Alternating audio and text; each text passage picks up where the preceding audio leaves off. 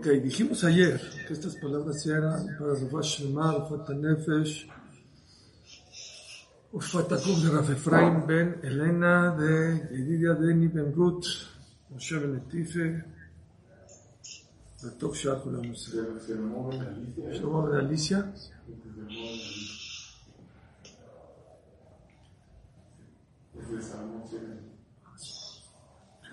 Tok Shach Olam Yisrael. Vamos, dijimos ayer. ויהי בשלח פרעה את העם, ולא נחם אלוקים דרך ארץ פלישתים, כי קרוב הוא. No quiso a Kadosh Baruj Hu que vayan por el camino corto, como dijimos ayer, no siempre los caminos cortos son los mejores. Por el camino de los Pelishtim, que amar Elohim, peninahem am, birotam milchama, bishamo Misraima. Si ahorita los meto en guerra, van saliendo de Egipto, van a ir a guerrear, se van a echar para atrás, se van a querer regresar a Egipto. Ok. ¿No tenían armamento o era por mental? ¿No? Mental, ayer dijimos que era mental. Vean ahorita. Vayased Elohim etam derech hamidbar yamtzuf, y rodeó Dios al pueblo de Israel por el desierto Yamtzuf. Bahamushim. Ay, estoy en mute. Me estoy diciendo que no se escucha. No, yo creo que sí se escucha. No sé si alguien me puede decir del Zoom si me está escuchando. Si se escucha bien. Gracias. Gracias. Muchas gracias. Ok. Vaya a ser Elohim etaham, y rodeó a Hashem al pueblo derech hamidbar, por el desierto. Bahamushim alu bnei Israel meretz Misraim. ¿Qué es Bahamushim alu bnei Israel?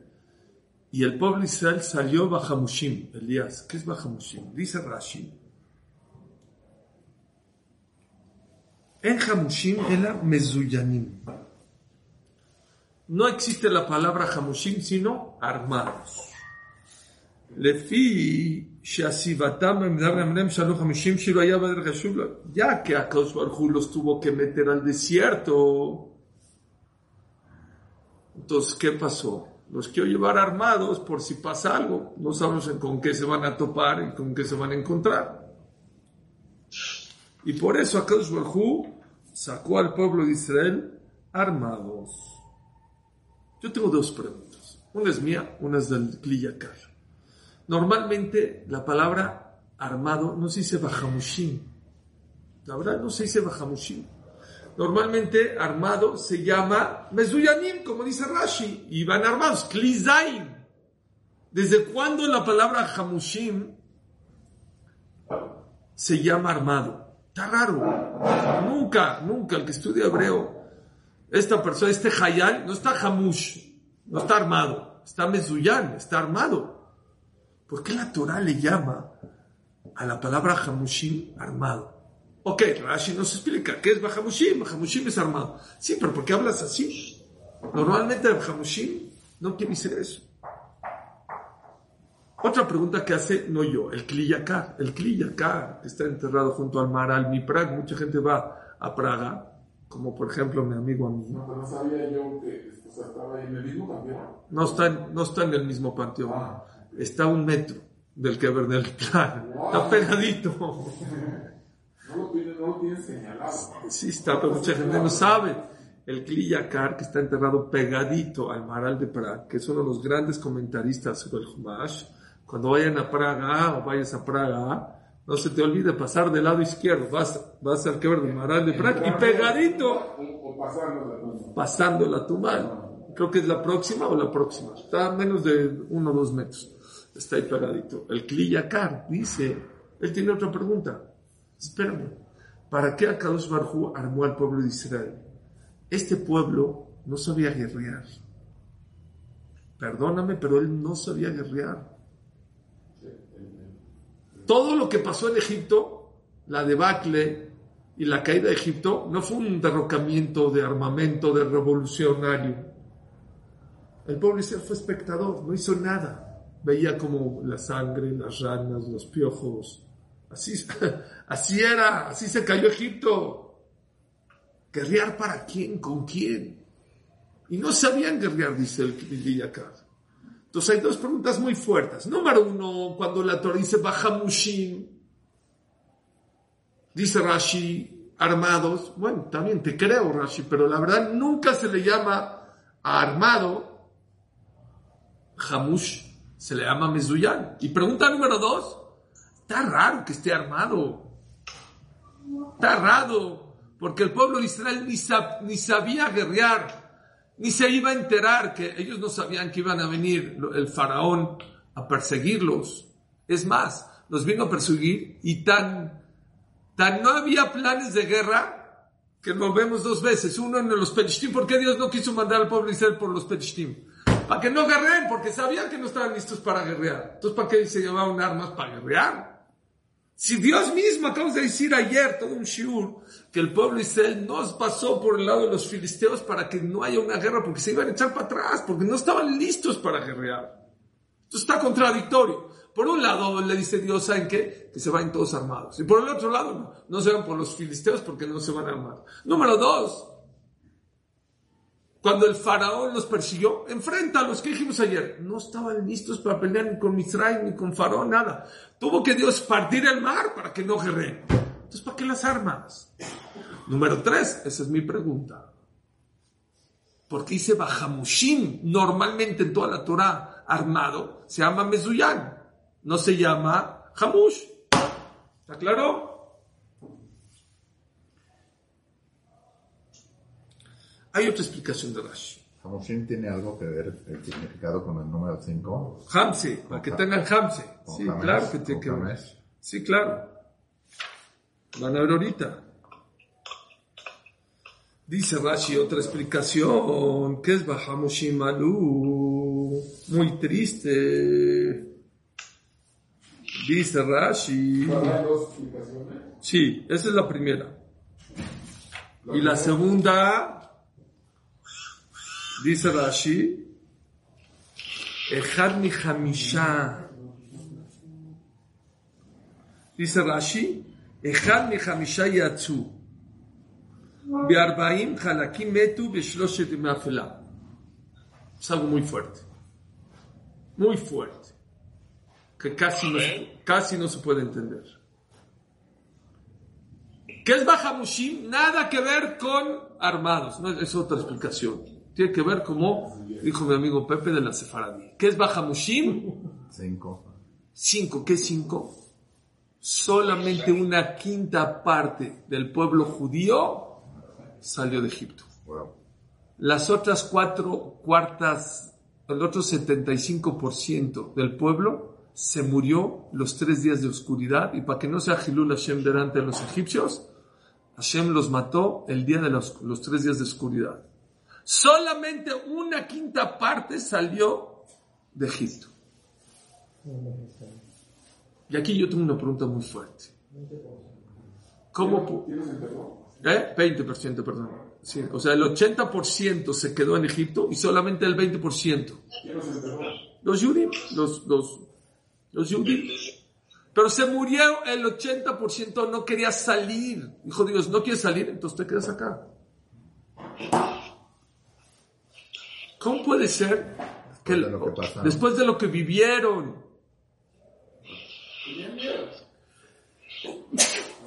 Salud, En México se dice, más vale malo por conocido que bueno por conocer.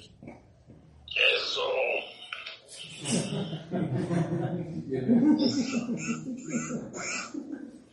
La gente dijo, prefiero quedarme aquí en mi zona de confort y no salir.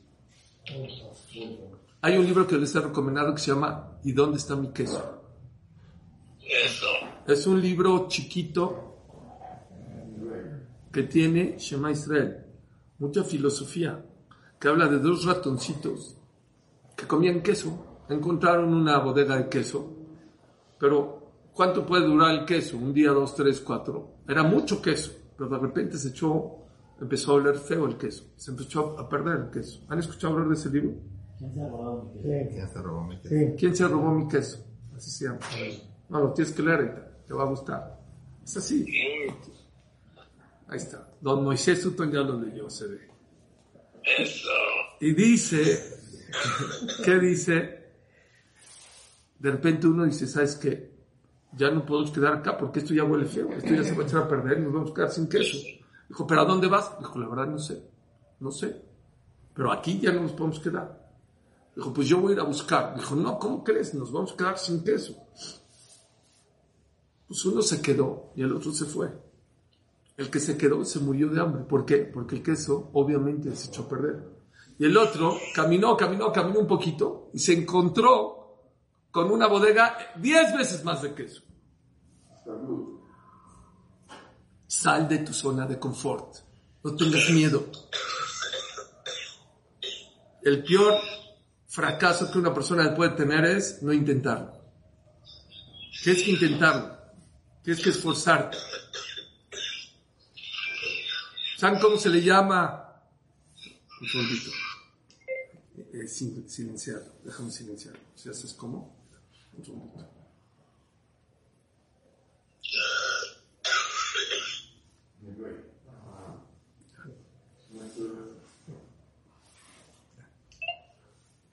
El peor error que la persona puede hacer en la vida es quedarse en su zona de confort en todos los aspectos en la vida, en el trabajo. No estaban incómodos. ¿En dónde? En Israel. Pero creían. ¿No estaban incómodos? Estaban Ni en un cómodos. infierno, esclavizados. Aparte, pero bueno, ya habían pasado las macotas, entonces ya estaba más tranquila la cosa. Ya no entendiste, ya no estaba como antes. Ay, tienes razón. Ya estaban más tranquilos. Vean ustedes, uno de los Humashim, ¿cómo se llaman? Uno es Bereshit, Shemot, Vaikra, Bamidbar. Uno de ellos se llama Bamidbar. ¿Cómo se llama Bamidbar? El desierto. ¿Cómo le llamas a un Humash tan importante? Bamidbar, el desierto. Es que ¿saben qué habla del Humash de Bamidbar? De cómo el 20% que salió logró estar en el paraíso. Adentro del desierto estaba rodeado de 7 nubes. Les caía man todos los días, agua con ellos, 40 años. No necesitaban lavar su ropa, el rocío lavaba su ropa. No necesitaban caminar, las nubes lo llevaban. Lo que toda esa gente tenía miedo en la vida. El 80% tuvo miedo, el 20% vivió en el Ganede, en el desierto. A tal grado que quiero que sepan que cuando llegaron a Israel, los Meraglim, los espías, no quisieron entrar a Israel. ¿Por qué? Porque vivían como un Ganeden en el desierto. Y el 80% no lo logró entender. Tú dices, qué tontos. Después decir que el 80%, o a lo mejor el 85% de Klal Yisrael hoy en día, no quiero hablar mal, le da miedo salir de su zona de confort. Acércate a la Torah, acércate a Shabbat, acércate a rezar, a estudiar, tzniut, kasher. No te dé miedo, no te dé miedo. Dice el Hazon Ish, nunca una persona ha perdido en la vida por acercarse a Dios. Nunca te vas a... A lo mejor es difícil, a lo mejor es complicado un poquito el primero. Pero nunca te vas a arrepentir. Llegó una persona con Ham Shlomo Tawil, Rav de la Keilah aquí de México. No me lo contó Ham Shlomo Tawil, me lo contó mi amigo. Jajam, vengo a divorciarme de mi esposa. Dijo, ¿por qué te quieres divorciar? No sé. Le platicó sus problemas. Dijo, con mucho gusto. ¿Te puedo divorciar en un mes? Dijo, mire, me he aguantado 4 o 5 años. 4 o 5 años y un mes me da lo mismo. ¿Pero por qué? ¿Está muy ocupado? ¿Está muy... ¿Hay fila o qué? Dijo, no. Yo creo que si tú y tu esposa cuidan 4 Shabbatot, esto se va a arreglar. Vengan en un mes, pero les pido un favor. Cuiden Shabbat. Hasta ahorita está casado. Hasta ahorita. El Yetzer Hara es el especialista número 1 en ponerte el futuro negro. ¿Cómo vas a comer kasher? Bar Minan. ¿Vas a cuidar Shabbat? Bar Minan Shabbat. Menos la mabá, no están entendiendo. Shabbat es menos la mabá. Yo estoy de viaje y espero el Shabbat. Y mucha gente piensa que el Yetzer Hara es un Geinam, es un infierno. Es lo que la gente en Egipto pensaba. ¿Cómo irnos al desierto? El desierto hay mucho calor, hay mucho frío. Los caminos de Hashem son placenteros. No son fáciles, son placenteros. Acuérdense. Hay que salir de la zona de confort.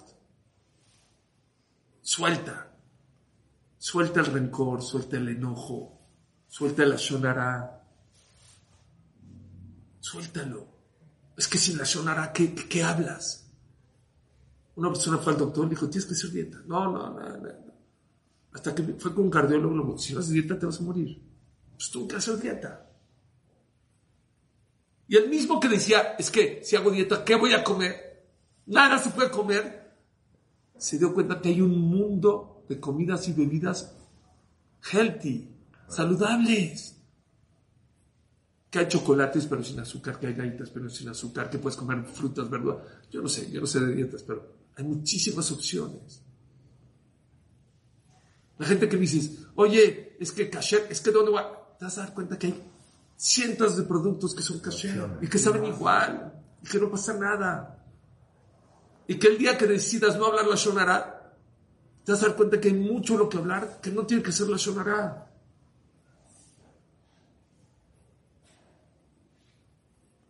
Qué importante es la persona salir de su zona de confort, especialmente cuando Dios te está diciendo que salgas de tu zona de confort. No seas enojón, te va a ir mejor que no seas enojón. No seas soberbio, es mejor no presumir. Low profile, hazle caso a Dios. Sí, de afuera se ve como un desierto, difícil, pero ¿qué crees? Es un paraíso. Confía en Dios. Dice el Naví, Zaharti la chesed neurai ha'avat kol elutaich. Lech techacharai beres lo zerua. Híjole, cómo me hace ruido este pasuk. Siempre que tengan una situación difícil, yo Shabbat, ¿cómo voy a hacer? Yo ponerme tefilín, yo tzniut, ¿cómo le voy a hacer? Dice Dios, nunca me voy a olvidar el zehut del pueblo de Israel, que se atrevieron a irse ese 20% al desierto, a un lugar desolado, a un lugar sin agua, a un lugar con mucho sol, con animales, sin rumbo.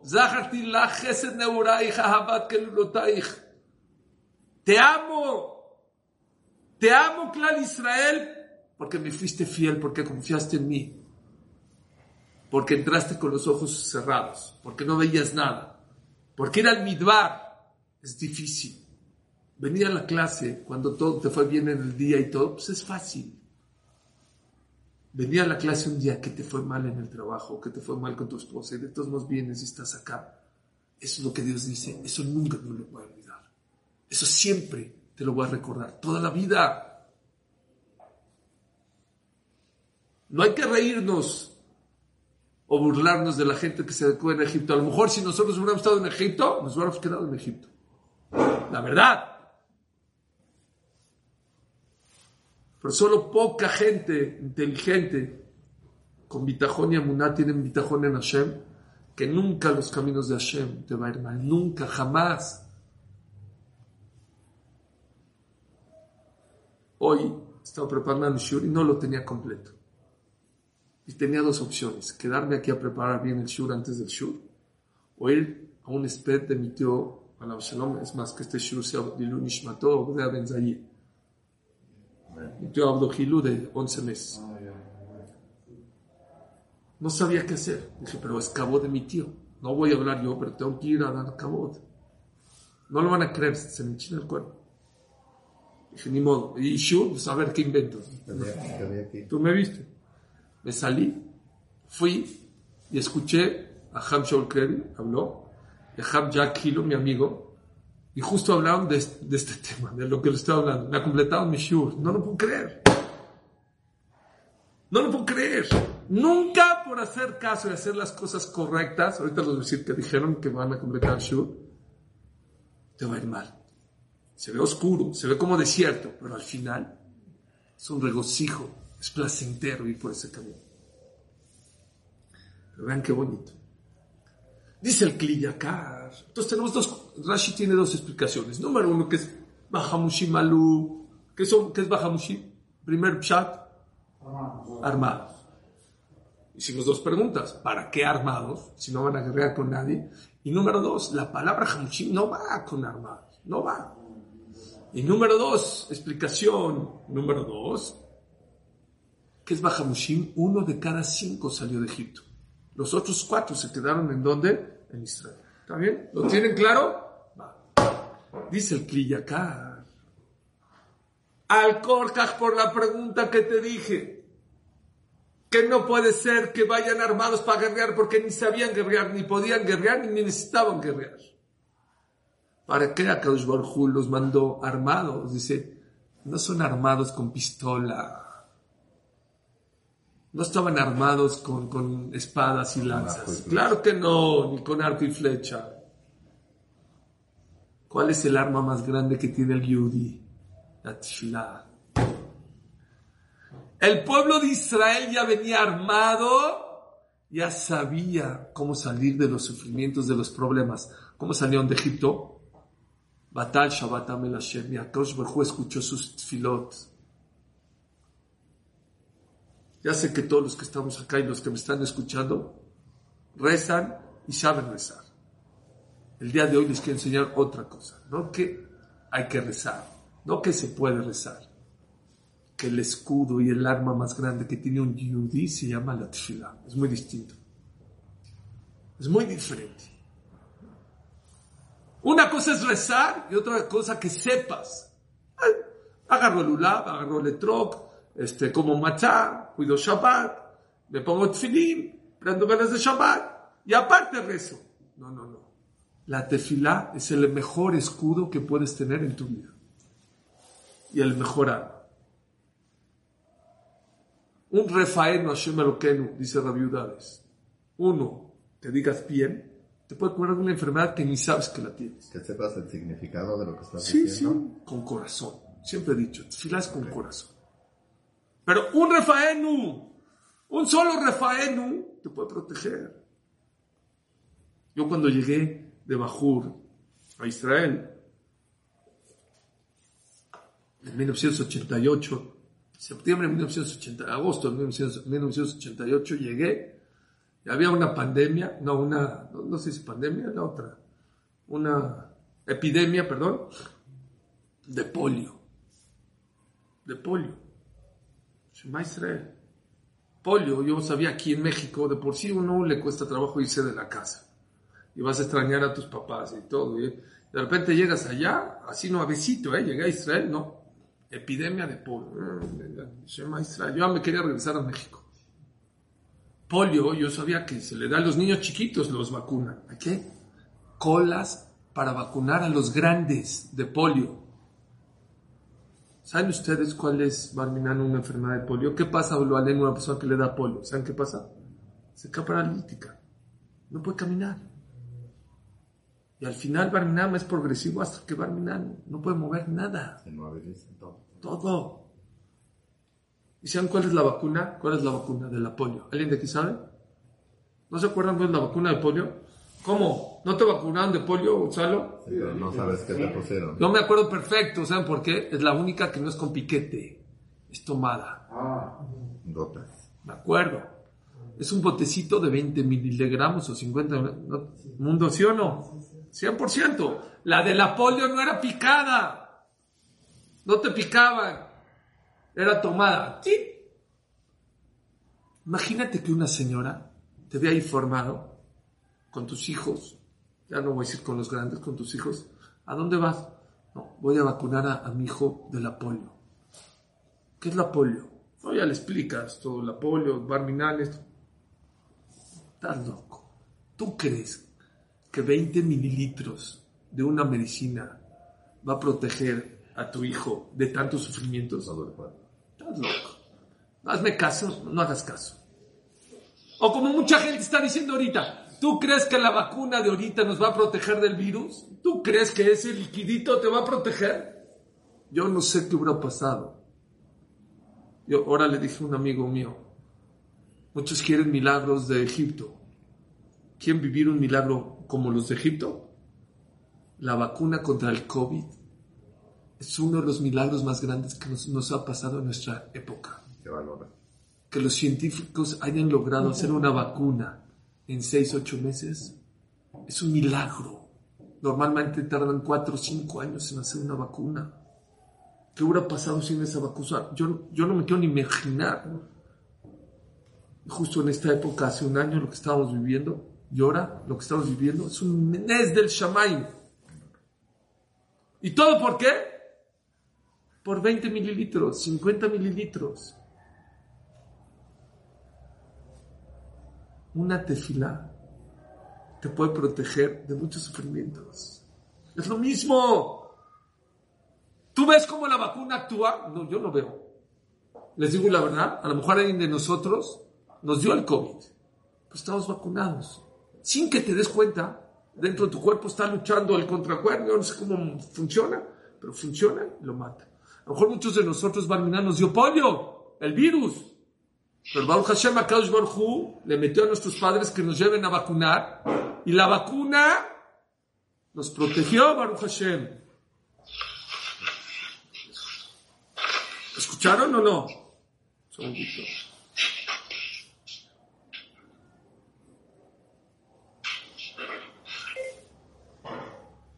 Es increíble como muchas veces hacemos cosas que nos protegen y que no te das cuenta. Cambien su chip. Cada vez que reces, no estás haciendo una mitzvah solamente. Claro que es una mitzvah rezar. Pero aparte de hacer una mitzvah, tienes que saber que es la protección más grande, que es el arma. Uy, no se está escuchando. Me tienes que dejar a mí un segundito.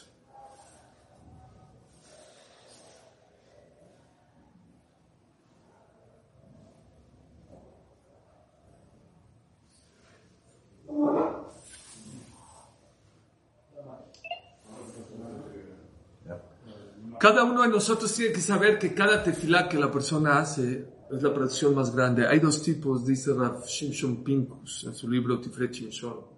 Hay 2 tipos de armas. Una se llama la espada, que es muy filosa. El que la toca, se corta. El que la toca, el que la roza, se corta.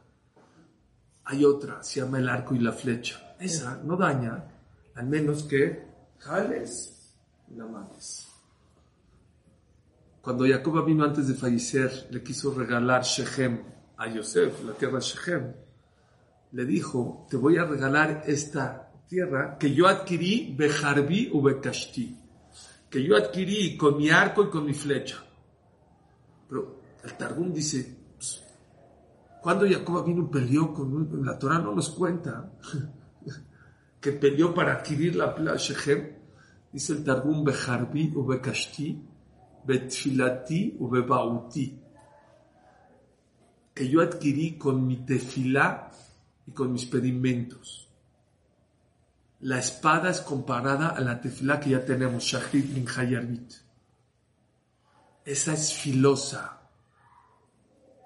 Afilu, la persona debe poner kabaná, pero afilu que no puso kabaná, rompe ángeles ahí arriba, quita dañadores. El simple hecho de es que yo no entiendo. Mucha gente dice, ¿sabes por qué yo no rezo Shachrit Mejayarbit? Porque no entiendo. Aunque no entiendas, una espada, si te toca, te corta. No importa si entiendes, no entiendes, si sabes usarla o no sabes usar, si la tocas te corta. ¿Cómo se llaman los cánticos que hacemos después de Baruch She'amar? ¿Cómo se llaman? Zemirot. ¿Qué son Zemirot, David? Cánticos. Muy bien.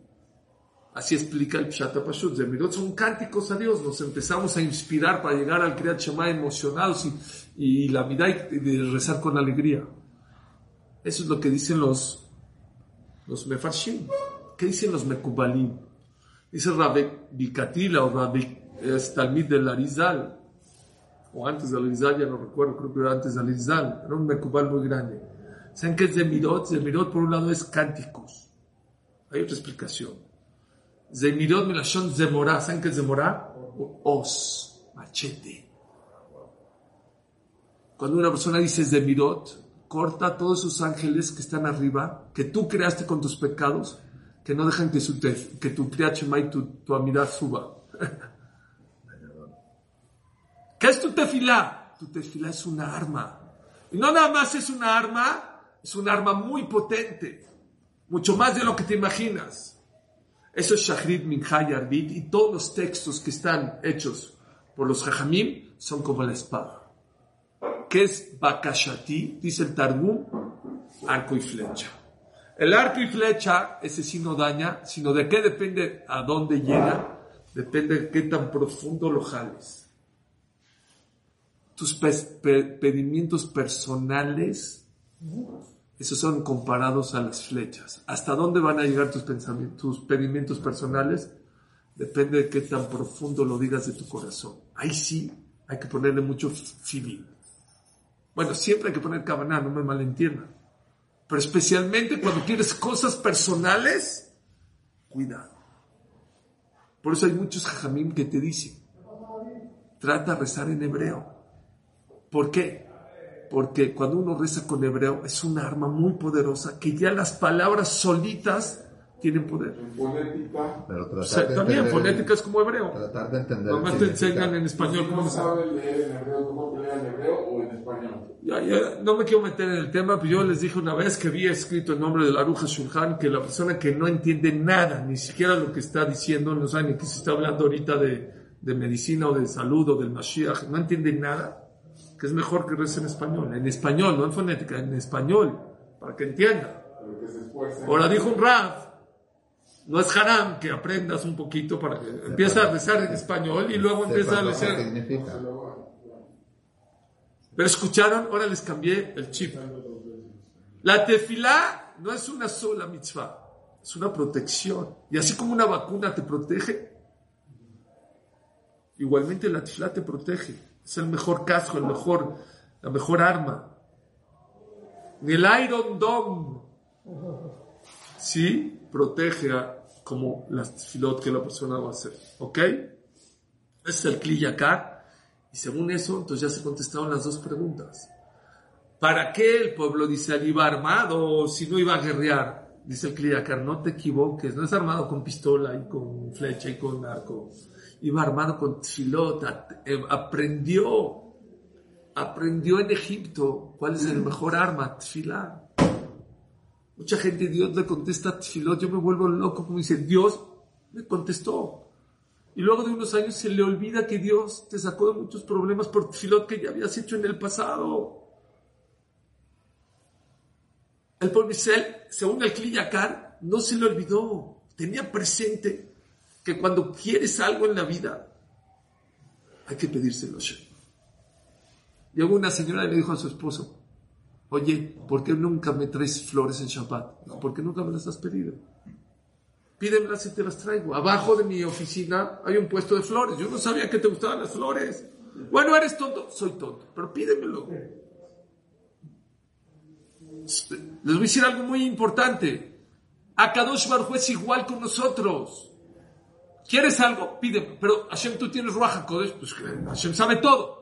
Dicen los Jamim, sabe todo, pero para tus necesidades se hace el que no sabe todo. ¿Por qué? Porque quiere que te lo pidas. Yo a mi nieto le quiero dar un chocolate, claro que le doy un chocolate. Me lo trae mi hija. El papi no ha desayunado, no me importa. Yo soy el abuelo, yo consiento. Si no ha desayunado, si no ha comido, es problema tuyo. A ver, ven, dulce. A mí me ama mi nieto porque siempre que me ve, le doy dulce. Pero eso sí, dime choco, dime dulce, para que te lo dé.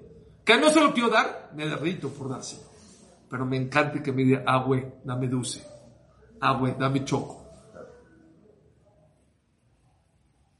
Akadosh Baruj Hu conoce tus problemas y sabe tus necesidades. ¿Quieres que te las conteste? Pídeselas. Una señora fue al mercado, le compraba aquí en el mercado verdura, no sé qué. Y de repente una vino, compró su mercado y la otra, la clienta de 20 años, estaba atrás esperando. Y de repente dijo, oiga, marchante, ¿no va a dar mi pilón? Dijo, sí. Sacó un ramo de, no sé, de perejil, de lechuga y se lo dio. Estaba la de atrás y dice, oye, llevo 20 años comprándote y a mí nunca me has dado un pilón. ¿Me has pedido? No, pídemelo y te doy. Pídelo y te lo voy a dar. Entonces, ¿ya se contestó el Kli Yakar o no? Sí, claro, porque no es armado con pistola y espada y eso. No, es armado con tefilá. Ay, ¿por qué? Ahora sí se entiende. ¿Por qué la Torah le llamó Hamushim? ¿Por qué le llamó Hamushim? Porque es armado, pero no es armado para que te des cuenta que estás armado. Que el pueblo de Israel salió armado, no de armas. No de armamento. No armamento, sino de tefilá. La Torah le cambió el lenguaje. Está precioso. ¿Va bien o no?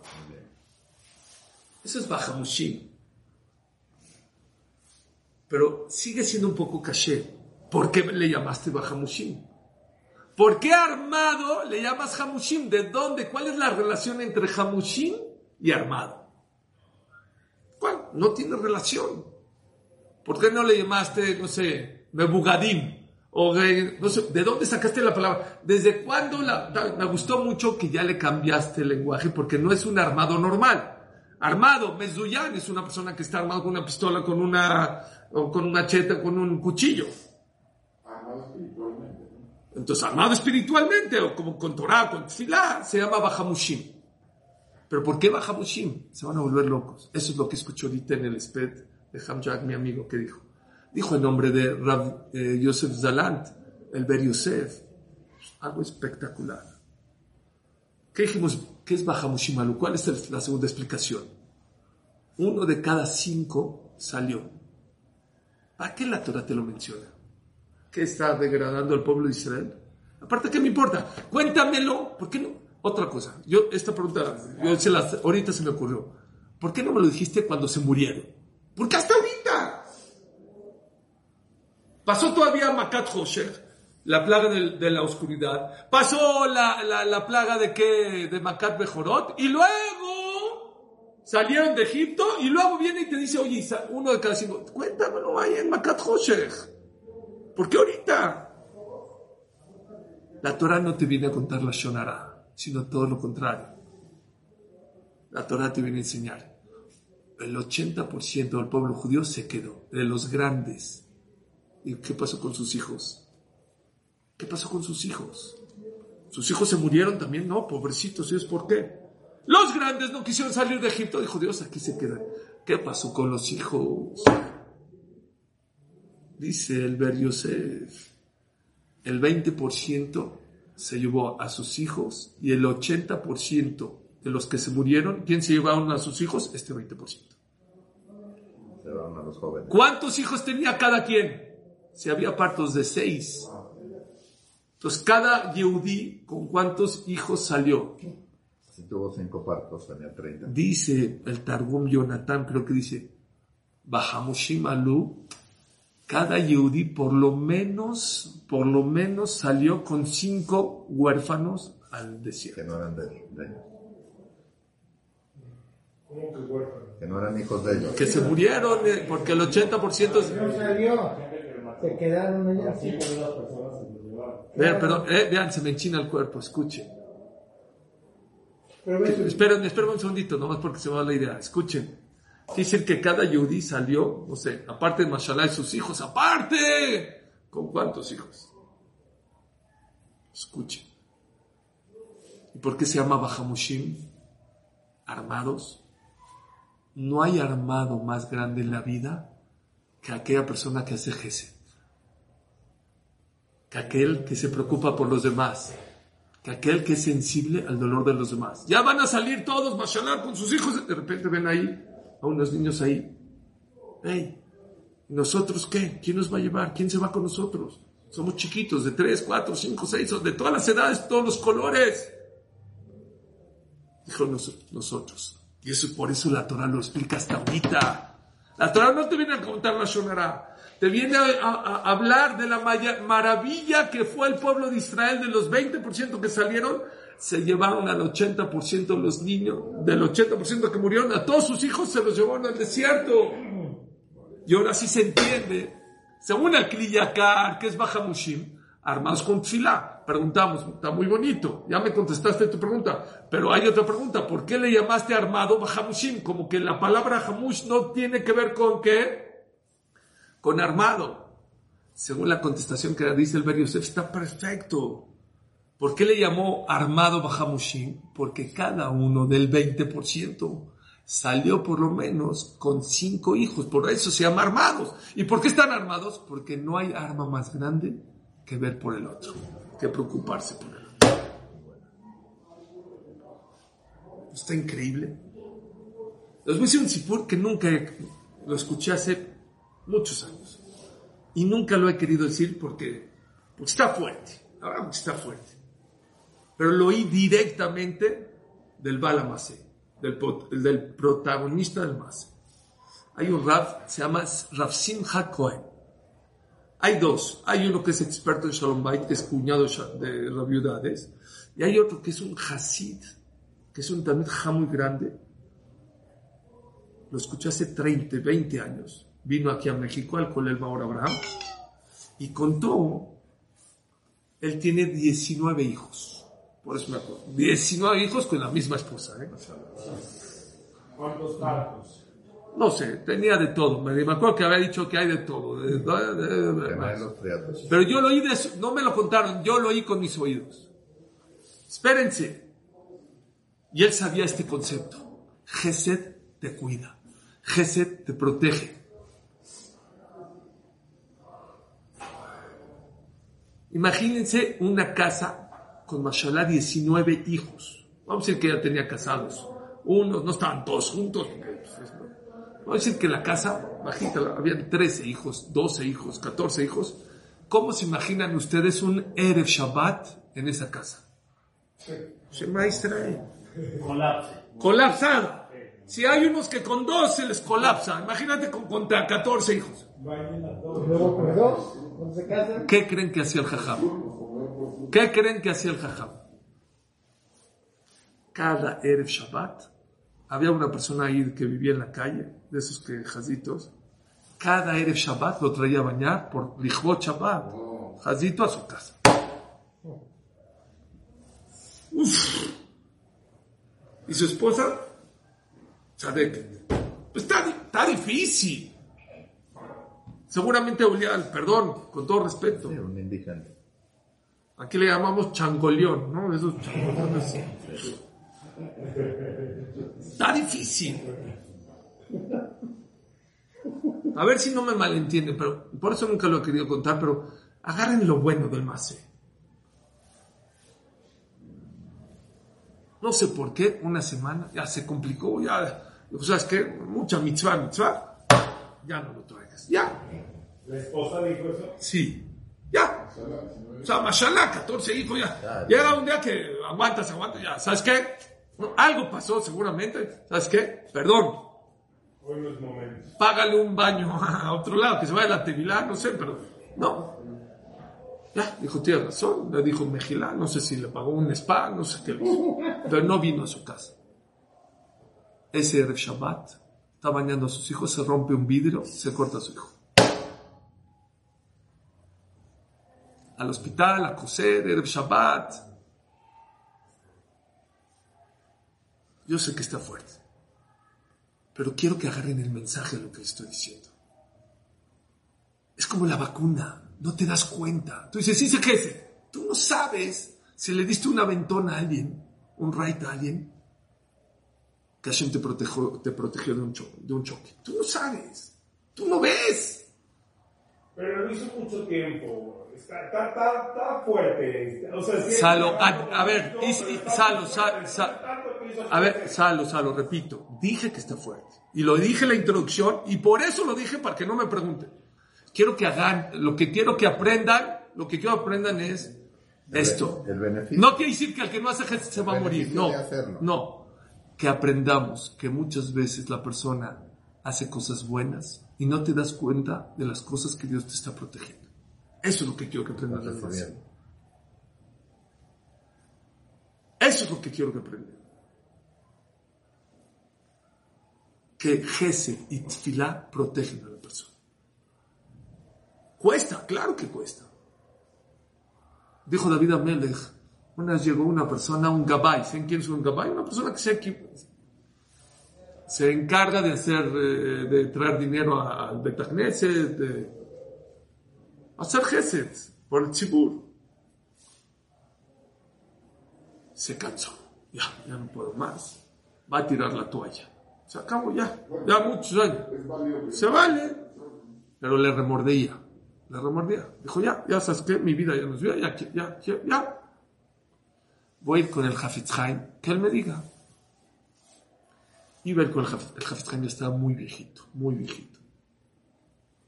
Dijo, no puedes hablar con el Hafetz Haim, por favor. Dijo, bueno, vamos a hacer una cosa. Vente a Seudah Shelishit.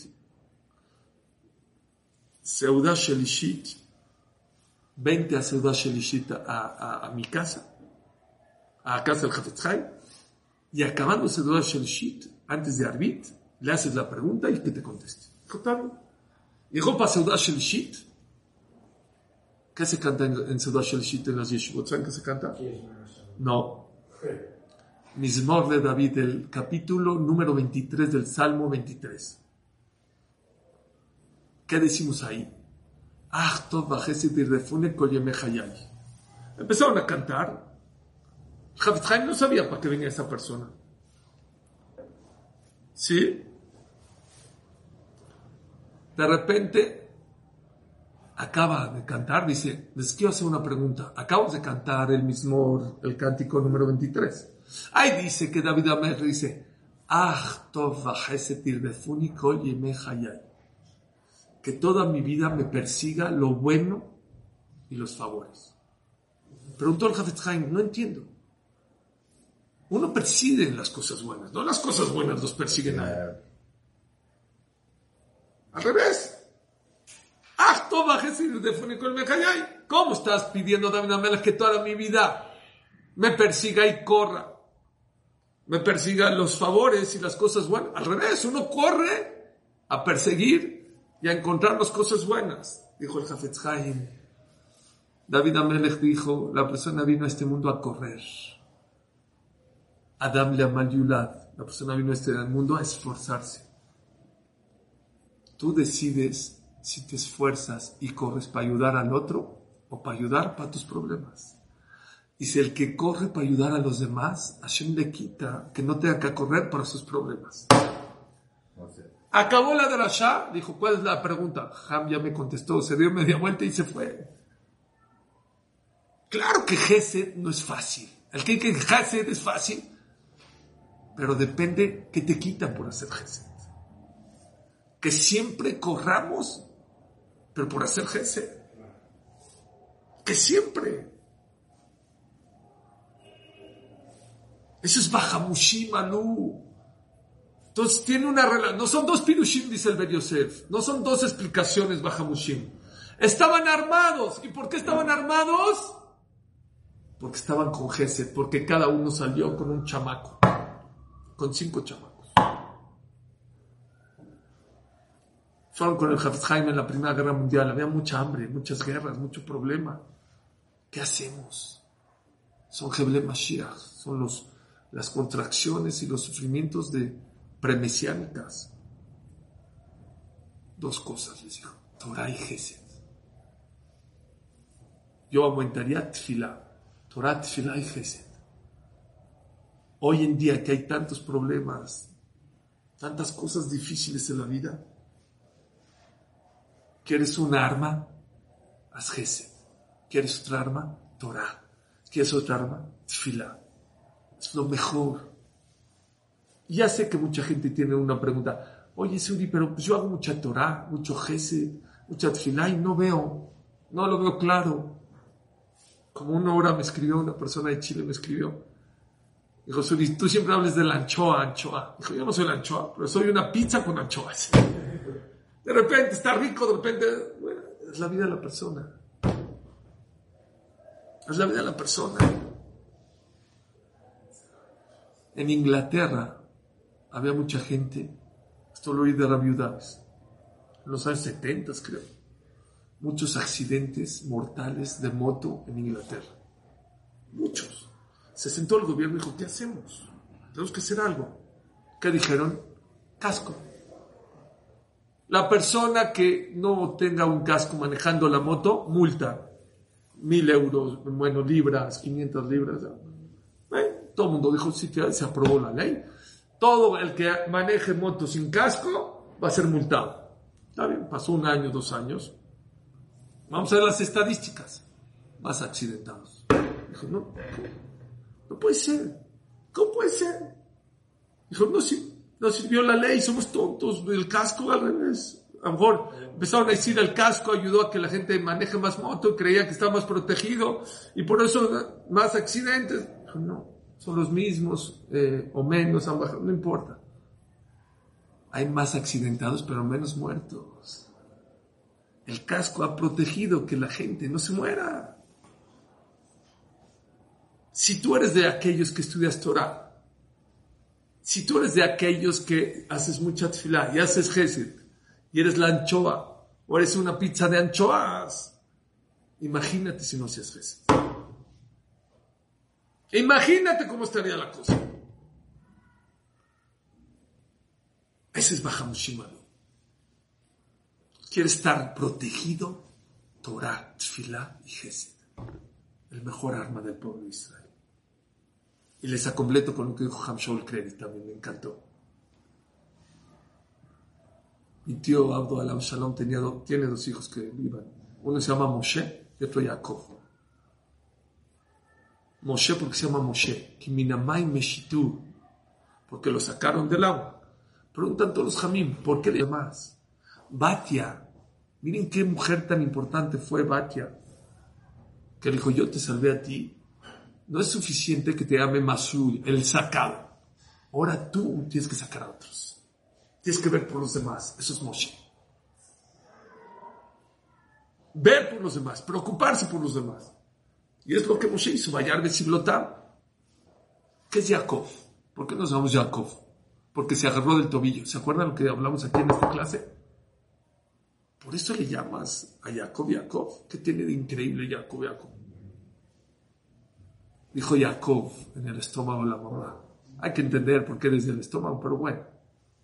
El nombre del Tur, hace 800 años dijo esta explicación. Una mujer, cuando tiene gemelos, tiene doble parto. Cuando sale uno, cuando es doble dolor.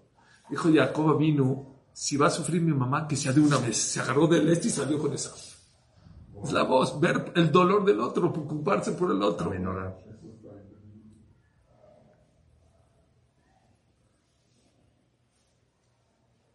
No es dar limosna. Cuando la Torah dice, Vayar Besiblotam, dice, San Libo, Metzeralev, puso su corazón para entender el dolor del otro. Es un arte, escuchan bien lo que te estoy diciendo. Es un arte entender el dolor del otro. Es un arte, no es fácil. Les voy a contar una historia que se va a acabar.